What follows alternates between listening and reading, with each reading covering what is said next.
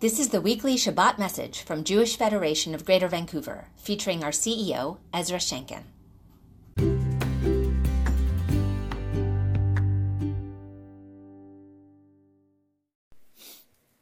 I'm recording this week's Shabbat message as we close out Shabbat here at the foot of Whistler Mountain. I have the privilege of being here with over 100 members of Beth Israel Synagogue for their retreat. I cannot tell you how moving it is after the weeks we've had to be in such a beautiful setting with so many beautiful people. Here's our Shabbat message.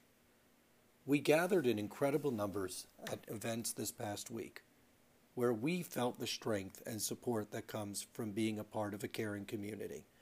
Thousands of us were joined by friends of our community and representatives of other faith-based and ethnocultural groups to celebrate Shabbat together in solidarity with Pittsburgh.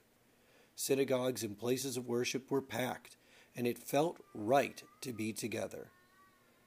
We would like to thank our Director of Security, Daniel Heinrich, our Community Security Advisory Committee chaired by Bernard Pinsky, the Greater Vancouver Jewish Community Security Volunteer Team, and local law enforcement who stepped up their patrols.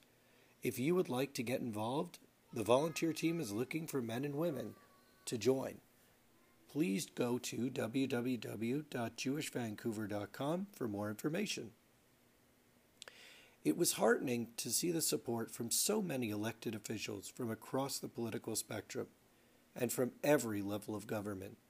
We would also like to thank the rabbis across our community for leading the way with Solidarity Shabbat and for helping our community come together in a way that held so much meaning. The next night, Sunday, we hosted 500 women at Choices to celebrate the commitment that women in our community make to tzedakah through the Federation's annual campaign. Kol hakavod to the Choices co-chairs Sharon Goldman, Alyssa Shotman-Bowman, and Jane Stoller, as well as Megan Laskin, our Chair of Women's Philanthropy, for an inspiring evening. Many thanks to our event sponsors A&B Party Rentals and Modern Green Canada for their generous support. We were deeply honored that Dr. Sherry Wise shared her story of surviving a triple suicide bombing. Her message of hope and resilience was extremely powerful. She was followed by Jeannie Smith, daughter of the late Irene Gut Updike, of blessed memory, who saved the lives of 12 Jews during the Holocaust while she worked for a high-ranking Nazi official. The event truly showcased the power that one person has to make a difference. Choices also showed the impact we make as a community. Seeing so many women together, all of whom have made the choice to support our community, brought home how the impact of our individual actions can be magnified. Every gift to the annual campaign counts. So if you haven't made your gift yet, please do so. The power of individuals to make a difference was also on display at the ceremony honoring the late Dirk and Klaska Kalkman of blessed memory, which was presented by the Consulate General of Israel in Toronto and Western Canada and the Canadian Society for Yad Vashem.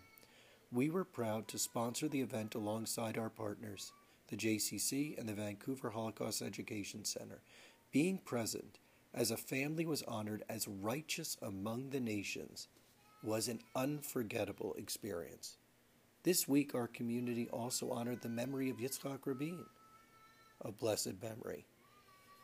In addition to the memorial event at the JCC, about 750 children, youth, and adults attended programs throughout the week, which Jewish Federation was proud to support.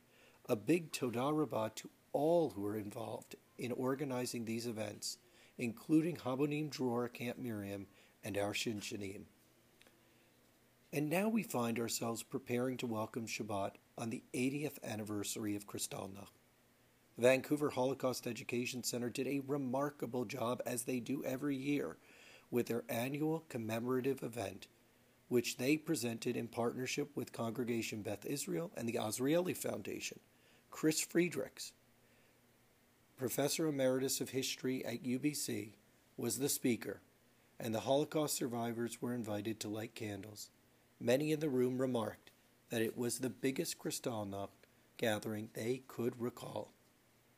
This anniversary comes just after Prime Minister Justin Trudeau issued a formal apology on behalf of the Government of Canada for its refusal to grant asylum to Jewish refugees aboard the MS St. Louis in 1939, a decision that condemned hundreds to death.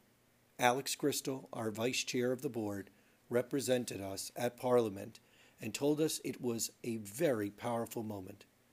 Read more on the St. Louis apology in the Canadian Jewish News, including reflections from the sole survivor in Canada and the full text of the apology. When Shabbat is over, it will be time to reflect again, this time on those who paid the ultimate sacrifice while serving our country. In honor of Remembrance Day, my family is sponsoring a screening of the film G.I. Jews, a film featuring my grandfather, Rabbi Sidney Shankin, who before he was a rabbi served as a bombardier navigator in World War II. Please join us on November 13th at the Fifth Avenue Cinemas for this important film about how Jews impacted the Second World War.